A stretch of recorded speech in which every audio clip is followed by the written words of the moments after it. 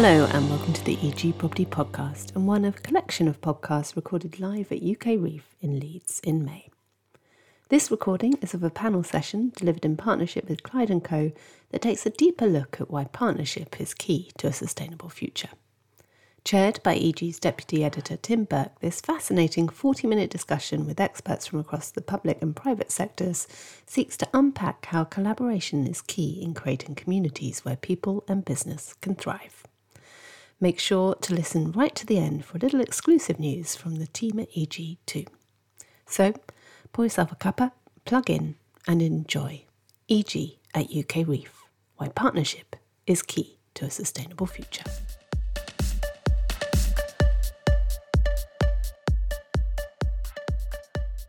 Good morning, everyone. Welcome to EG's UKREiiF breakfast briefing alongside Clyde Co. I'm Tim Burke.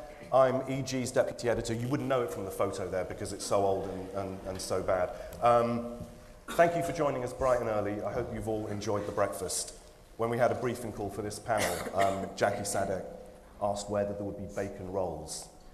And when she was told no, said that's the wrong answer, but hopefully the croissants were good enough. Thank you all for being here. Thank you to the team at Citu for hosting us here as well. We're talking this morning about public-private partnerships across the built environment and specifically their importance on the journey to net zero. So as you'll know, local authorities own millions of square feet of commercial real estate assets that need to be brought up to standard. So we want to dig in today into how the private sector can help on that journey, how do we change the buildings, and in doing so change the communities that they house and that they serve. And we have 5 experts to help us walk through the topic. Starting at the far end, joined by Ramona Jones, Deputy Director at the Office for Investment, Shravan Joshi, who is the Chairman of the Planning and Transportation Committee at the City of London Corporation, Jackie Sadek. Anything that she doesn't know about regeneration isn't worth knowing, of course, and Director of Urban Strategy. Jonathan Wilson, Managing Director at Citu. I realise my names here are out of whack now. I do apologise. And Andrew Wallis here, partner at Clyde Co. Thank you all for being here with EG this morning. Andrew, I'm going to ask you if it's okay to kick us off. Right. Talk us through why public-private partnerships have such a crucial role to play in the journey to net zero as real estate addresses its sustainability challenges. Right. Well, thanks for giving me the opportunity to start the morning. It's really difficult for everybody, isn't it? Because fundamentally we've not done this before. We are in another revolution, in a way. There was the Industrial Revolution. We're now in an environmental revolution, and there's no right or wrong answer. We don't have one size fits all. We are very much learning as we go along, and we are refining and using technology and innovation to get better and better. The other challenge is, of course, that we're working, as lawyers would say, time is of the essence, and we have a deadline to meet that's fast approaching, and we have to find ways of getting there as quickly as we possibly can. Now, for me, this is obviously on a very holistic and a personal level, but because there's no right or wrong answer, we do have to just get on and do it. We have various pressures and forces behind all of that. Typically, for me, there's a combination of competition within individual sectors, as we had in the Industrial Revolution. We take, the AC/DC wars of the 1880s in America. You've got two products for the same solution running alongside each other at the same time, but through advancement, refinement, one becomes more successful than the other. VHS and Betamax, typical examples. But what we've got the benefit of are the pressures of commerce within the sectors, but then the drivers and the motivations across behind each of the individual sectors. If you combine those forces, you can make a very powerful case for good and speed the process up. So that for me is partnership and collaboration and the fusion of those different motivations. So the case for it is clear, but of course the challenges in actually pulling it together are pretty stark. What are some of the perceived problems and sticking points to making these kind of partnerships I'm sure work? we'll hear many during the course of this conversation. But as a lawyer, I guess I would naturally start with procurement. It's an obvious one in the public-private partnership scenario. The procurement rules for any regeneration and redevelopment always have to be considered, don't they, when the public led. But they are so slow, aren't they? You know, before just getting to the point where you've got a contract in place and all of the relevant parties are in a position where they can put a spade in the ground can take at least 12 months. And as I said, time is of the essence, and that is a big challenge. Now, the old EU rules that we're now moving away from post-Brexit, the old EU rules focus very much upon a level playing field, creating a level playing field, and they would quite often promote the most economically advantageous solution, which doesn't necessarily always go hand in hand with the extra costs that are involved in decarbonisation. And so there are challenges around there. Thankfully, post-Brexit, the new regulations and the new legislation that the government is in the process of bringing in changes that focus away from more from the level, and creates more flexibility to actually build in the additional costs and not necessarily get penalised for not winning those contracts. There's a lot of legislation. It's a hefty piece of legislation. There's a lot of statutory guidelines that we yet haven't seen around that, and secondary legislation. But that's certainly a step in the right direction. I could go on, but I'm conscious that other people are going to want things to say. No, thank you. Jackie, when we spoke before, you were talking about what you'd seen as slow progress, really, over the decades, and you touched on a sort of continuing lack of trust between the real estate industry and the communities that it works in. How do you see that manifesting itself, and what does it get in the way of? Can I just take a step back and go back to something that Andrew said first, and I'll come to that because I think it's very important. I mean, I was in on the birthplace of urban regeneration, as you say, Tim. I mean, I'm a very old woman, really, and I knew Canary Wharf before it was even a hole in the ground. So, you know, I watched the inception of the whole urban regeneration sector, and I watched it grow and develop and what have you. And something that Andrew said really resonated with me, which is we'd never done it before. We were in a whole new uncharted territory, and we had to invent the whole methodology. And the only way we ever managed to do urban regeneration was by working in partnership. And I've worked in partnerships, public sector, private sector partnerships, all my life, four decades in my career. And it is a bit of a struggle, to be honest with you. But I can't see any other way of doing it. And that's really my problem about where we've got to now. We're now facing this massive existential threat. The only way we can actually sort it, in any way tackle it at all, this massive challenge that we're facing, is by working together and by pulling together. And then I get completely exasperated for all the stuff you've just alluded to, which is that I've been working in partnerships for 40 years and we've still not got any better at it. And we're going to have to shape up, frankly, if we're going to tackle this existential threat. So I am really struggling. I'm the biggest advocate of partnership working. But the problem you've always got with partnerships is, number one, partnerships will always fight like rats in a sack unless there's iron discipline exerted, and unless you basically say to people, we've got a shared endeavour and you're going to have to put your own personal grievances to the one side while we reach this goal, right? Really important.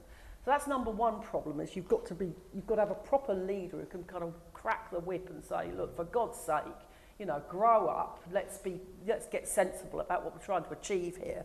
We'll face annihilation unless we do something about it. So that's number one. And then number two, bloody partnerships. God almighty, 40 years I've been in them. You can only ever go at the speed of the slowest member of the partnership. So that's another thing that needs turbocharging. And I've got to the point now where I think we're going to have to take a whole new, fresh look at partnership working, because unless we do, I think we are, and I'm sorry, I'm going to use a technical term now, I think we're buggered. How do we turn the situation around? What can that new approach be? It seems to be that you're talking about mindsets in some quarters. Is it a need for new thinking within real estate as an industry? Let's look at what the private sector need to offer first. Well, the private sector have got a huge amount to offer and have to start to be a lot more savvy about working with their host local authorities. Some wonderful people over here from South Lincolnshire who are demonstrating exactly that in their patch, right? Absolutely open to all suggestions from the private sector for investment. There's quite a lot we can do there. Public sector have to get an awful lot more market savvy about what would work. I think government has to get an awful lot cleverer about what is supported and how it's supported and how we incentivise that sort of partnership working. I think we can do it, Tim. The problem I've got is every time I try to wrestle with the problem, I think, well, what the hell has MIPIM been doing for the last 30 years? Why haven't we got better at this? I think this is a great show, but frankly, why aren't we getting better at it? This show's been going for 2 years. Why aren't we getting better at this? Why do we pass like ships in the night? Why aren't people triaging relationships a bit more? No pressure or anything. I just think we could just get so much better at it, and I'm exasperated because every partnership I've ever gone into, and God knows I've been in more partnerships than you've had at dinners, we've reinvented the wheel each time. And actually what I think we have to do is start putting together a proper blueprint for what works and what doesn't, and start properly developing the sector so it's not all, it doesn't grow ad hoc, it grows systematically. Sorry, I'm ranting. You're not at all. Ramona, how would you respond to some of those points? And maybe give us some insight into, from your seat, how do you view the kind of investment opportunities that that the country can offer as it grapples with the challenges that we're talking about here? I mean, I wholeheartedly agree with Jackie, and nearly fell off my chair there from just trying to shuffle. So, I mean, I have a particular perspective on it, perhaps a narrower one than many of you. So, Office for Investment, we were set up to land foreign investment into the UK, to land transformational, highly strategic, high-value investors into the UK, and that includes pools of capital from around the world, institutional funds, but also corporate investors.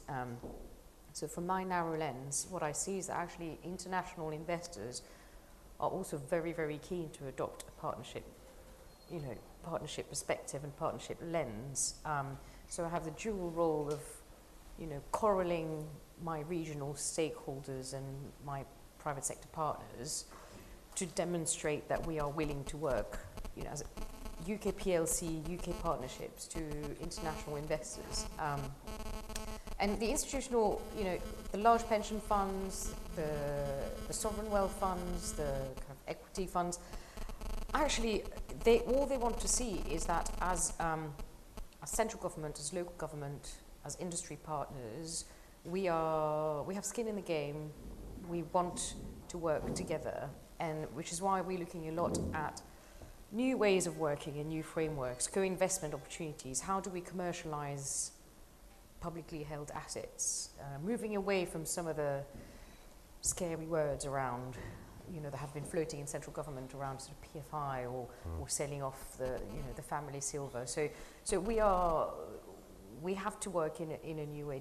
Jackie is right. We can't use old methods and old ways of thinking. We've run out of time almost to do that. So, from my perspective, I am trying to demonstrate the similar sort of sets of solutions and frameworks to an international investor audience. Lots of capital who absolutely want to invest in the UK, and the only way to make it work is to demonstrate genuine partnerships and genuine will and sort of skin in the game to work to more sustainable growth in sustainable sectors. I don't know whether that answers the question or not. Yeah, it does. Thank you. And Jonathan, to bring you in, I wonder if we can talk through some of Situ's projects and sort of draw out some of your learnings in this area.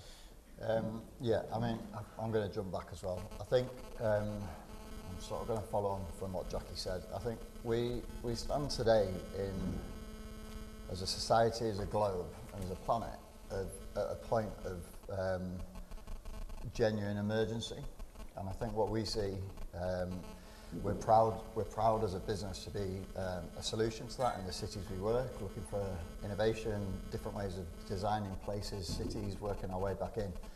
But the stark reality is that we talk about a target of 2050, and I'm not here to preach. It's not actually in my comfort zone to preach. We're more about solutions. But on the basis that we're having this conversation, I think we do need to acknowledge the fact that if we develop and change like we have in the last 5 years and times that for every year up to 2050, we are buggered, and we're buggered way before 2050. I think to sort of touch on what Andrew said, the Industrial Revolution in some ways was a choice. This is no longer a choice, and I think when in the work we do, we're a developer, relatively small, Yorkshire-based, we deliver a couple of hundred homes a year currently. But we've had to go back and rip the model apart. Systematically, we've had to start again. We've had to start again with our purpose. We've had to start again with how we deliver the places we deliver, where we deliver the places we deliver. And the reality is, in the last 10 years of our growth, we've had blockers every single step of the way. Whether that's finance, whether that's local authorities. I promised myself I wouldn't talk about planning, so I won't. But every single step, we've had to fight. We've had to fight to deliver zero carbon places that don't have cars as the big, massive necessity. We've had to fight for changing the way that people can use the amenity space outside their front door, fight for removing fences. And the reality is that we need to, without saying we're buggered, we all need to take a step back, realise this is an emergency. The crazy thing is that when COVID hit, as a globe, we responded like it was an emergency. We actually did innovate. We actually did break down silos, and we got ourselves together. We united. We behaved ourselves, and we went through dramatic change in a really short amount of time. We talk about the climate emergency, and yeah, I agree completely. We get ourselves together and we talk about a whole host of things, but we need to now realise that we are in an emergency. And what we're doing as a business is trying to create an exemplar model of how you can ultimately buy land, deliver high performance, great places, where people want to live, where people want to have the ability to change without it being forced upon them. But in terms of partnerships, we see very few, is the honest answer. We've created a vertically integrated model to deliver what we're doing. We're proud of it, but it's not easy. So we need to now, I think my message would be that we all need to go away, and we do this every day, and ask ourselves, what do we do next? And that would be my answer to that on the basis of what we're doing here. What do you need from local authorities? What do you need from government? I mean, the easy answer to that is always about land. You know, the houses that you may have seen as you come in here, the first houses in Leeds City Centre for 100 years, because the natural cycle is you move out to leafy suburbs and suburbs and suburbs and suburbs, therefore you need a car, you travel more, and you're often moving for what you think are the right reasons, but they're not necessarily. I think we're going to dispel that. We will deliver this exemplar model, and land in the open market will be something we can tackle. I think in terms of working with the local authorities, desperately trying not to go back to planning, but I think is the fact that we silo things. We end up in the local authorities we work in, and I will say, you know, we've got a good relationship with them, but there's so many policies that have restricted innovation, so many policies that have restricted change, that actually what I do say, this isn't something that is being said behind any local authority we work with. What I do say is we've got to go back to basics and treat this like an emergency. And you know, we talk as a business, one of our core values is about breaking the rules to make the rules, and we don't get enabled to do that at all. So I would say it would be about connecting with the problem, connecting with the solution, and enabling it, because we get put into the naughty boy and girl box by a local authority to make sure that shit stuff doesn't happen in their cities. Shravan, the city's a really distinct case here, isn't it? I mean, very small in terms of a residential population, not to diminish the importance of that residential population, but almost entirely business focused, a huge concentration of historic buildings that you face challenges with, but that also, I presume, give you a huge opportunity. And I know over recent years you've been helping to oversee a real variety of new initiatives that are sort of changing the face of the square mile and making strides in terms of how it's tackling sustainability. Take us through the journey the City Corp has been on in putting that in place. Thanks. So to give a little bit of context, as we're talking about partnerships, so we're a corporation that has local authority function. That's our sort of definition of ourselves. So we talk about partnerships. We've been doing partnerships for 950 years, since William I first stepped foot into London. So our first approach to partnerships was with the Crown, and still is. And so we have this odd relationship where we are entrusted in a probably more autonomous way than most local authorities are with the square mile. Looking at international investment, I think 96% of money flowing into property investment in the square mile is from international investors. It's not domestic. There's no government handout, there's no cap in hand. Yep. It's private investment going into, today, fully sustainable net zero buildings. And that's driven by the money. But the money is driven by looking at the tenants that want to occupy. So you've now got, and I think this is one of the things where climate, I think, is different to other sectors. We've got a democratisation of information that we've never had during the Industrial Revolution, for example. So you're getting policy changes almost driven from grassroots up by the common man who knows what's going on. And there is a transparency there that needs to be catered for and accepted. And so when we're defining policy, the way we approached it was to say, right, first of all, we need a statement of community engagement that actually makes sure that voices are heard. That's where we started from. And actually, sorry, we didn't jump on the climate emergency bandwagon. Being slightly apolitical, it was easier for us to avoid having to do that. We didn't do that at all. So we said, right, statement of community involvement, let's listen to what people have to say. We did data gathering and came up with that engagement for about 18 months. That then formed the premise of our climate action plan, and that gave us the ability to set timeframes that we knew we could deliver and fund because we had the data. So we avoided sort of saying 2030 or 2040 or 2050 because we know time rolls on very quickly. So realistic targets, fully funded, and that drove the private sector to have confidence in what we were saying because we back it up with evidence. To the point now where we've come up with carbon optioneering guidance as a planning authority. So this was passed actually just a couple of weeks ago. We're expecting developers to retrofit first, whatever the solution. They've got to start with retrofit first. They've got to come up with arguments to redevelop. Doesn't mean redevelopment doesn't happen, but you've got to have, proper cases. The default will be. Yeah, you've got to have a proper case for stranded asset. You've got to have a proper case for not being able to deliver operational carbon reduction in that building through retrofit. And yes, it adds a layer of cost and a layer of process to it, but we think that's justified for the end game that's there. I'll give you a really good example because it's in the public now. Was Clifford Chance moving from Canary Wharf to the city. And one of the main reasons they wanted to move across was they could have a fully electrified building that had a net zero operational footprint on site in the square mile. And that was one of the big drivers for them to come across because they want to get their lawyers back to work. They actually want people in the office. They want clients to visit them in the office, and they want their office to reflect their values as an organisation. And they can't be sat in a polluting environment. So they're willing to pay peak rent to achieve that. Yep. And we actually achieved peak rent in the city in October last year. And that was for a net zero building as well. So we're starting to see the market driving the change. And that's been our approach, is take that sort of partnership model, but it's driven by market forces. So what do you think other local authorities could learn from the City Corp if they look at what you've done? Oh, God.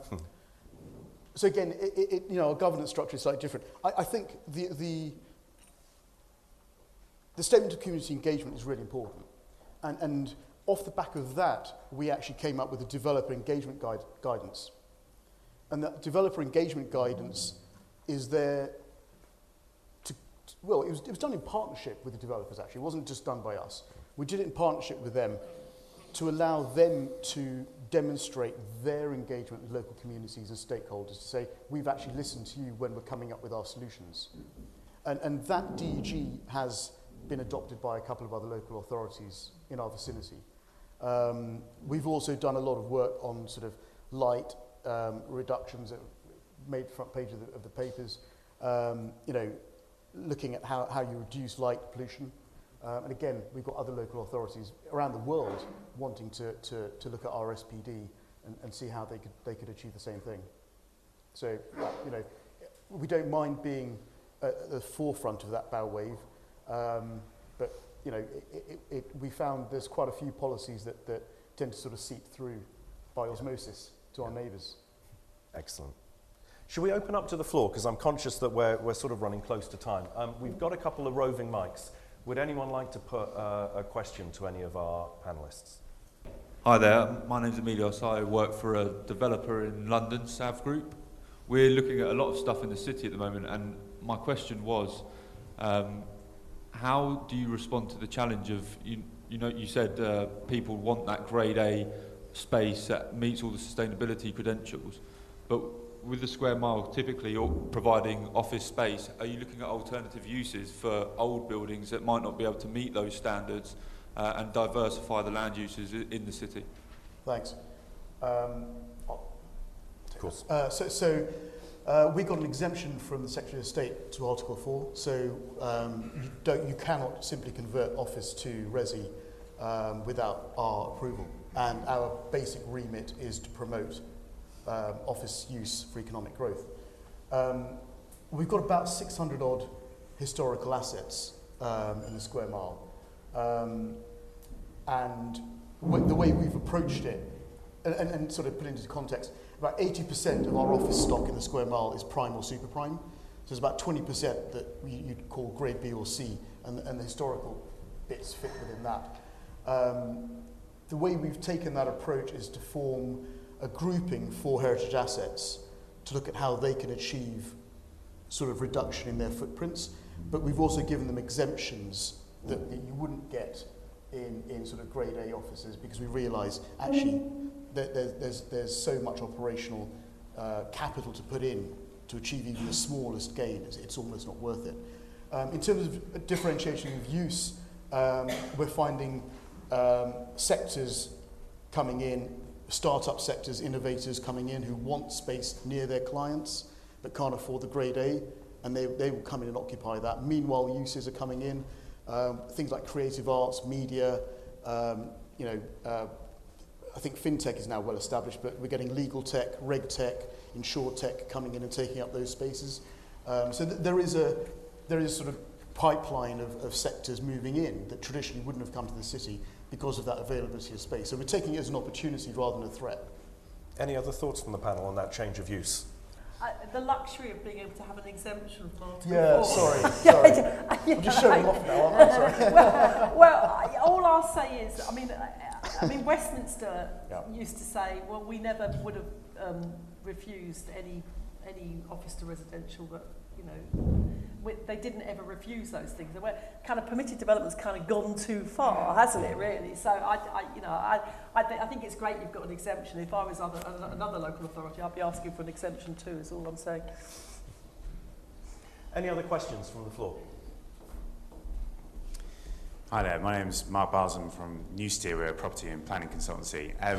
Really interesting to hear your take there, Shravan, but I'm not saying it's easy, but you are in the city where you're getting £40, £50 per square foot rents. I hope not, I'm getting more than that. But yes. Well, at least, you're getting at least, and I really want to hear from Jonathan really about places that aren't achieving those incredible values and yet justifying the additional costs, because frankly, that's what drives it, isn't it? It's, you're competing for land, you're competing for opportunities, you've got to deliver the price point, and how can you evidence that your price point is competitive when you're having to spend more to achieve that because you've got the rightful, lofty goals of making the world a more sustainable place?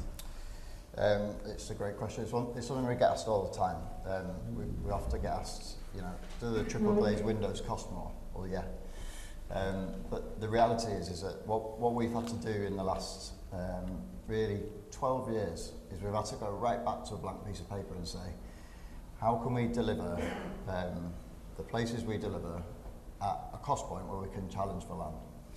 And that's never about the components that go into a building. It's not about the tech that goes into a building. It's about the inefficiency in building the building. So Mark Farmer, who did a compelling report in 2017 saying that in the construction industry, at best, we're working at 40% efficiency in terms of time and materials. So we went back to basics. Next door, we've got a factory, and that factory works at 92% efficiency currently. Now, obviously, then it goes to site and it loses a bit more. But what that means is that we capture and reduce cost in the process, the system and the process, to enable us to deliver higher quality, higher performing homes, I guess, at the front end, let's say. But to do that, we've had to set up a trading business that only trades with ourselves. We've had to bring in every part of that process to create a vertically integrated model. When we did that and we went out to try and fund that, for example, the answer was this, you know, it's too risky. We're not, you know, we can't fund you, and I'm talking about private, public sector money. So that's our journey. You know, our journey is to dispel the principle that it costs more, because it doesn't. We are at that point, at that tipping point now, where we are able to challenge in the market with house builders or developers for land in the north. We certainly wouldn't be able to do so in the south. We're very aware of that, but we're also very comfortable about creating impact in the Yorkshire region. So that question is something that we had on the table 12 years ago, and we had to rip everything up, and we had to invest heavily into building a completely new system. When you explain that to other developers, you explain that still to our banks, there's just a huge risk. Everyone just runs away from risk, whereas we see risk as innovation. And I think that's, we may be crazy, but we're on that journey, and we're at the point in that journey where it's starting to pay dividends, and we're starting to create ripple effects in the right places. Ramona, that idea of reframing risk as innovation, what role does government have in pushing that as well to external parties, to overseas capital? I think we'll have to be quite honest with ourselves, the central government, is that we need a new approach to risk and risk appetite. And it'll be no surprise to everyone that people generally think we're a whole bunch of risk-averse people.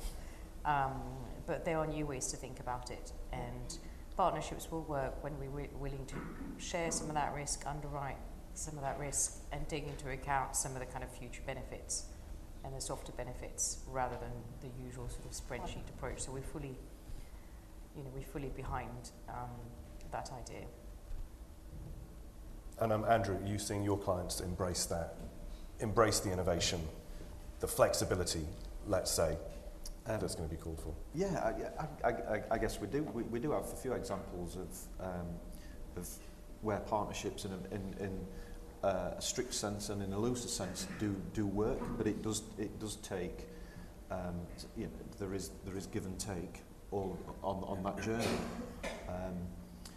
There's a great example, Brighton and Hove Council and the university there, working with UNI, did a great project which involved the university and the council putting land in and receiving a product in return, which was a highly sustainable product, and was all about delivering a great environment for all sorts of different sectors. But that journey was something that was that was a vision from the outset. It wasn't an afterthought. So the whole project was set up on that basis. But that's the point, isn't it? That it takes that forethought and not reactionary. Yeah, very much so.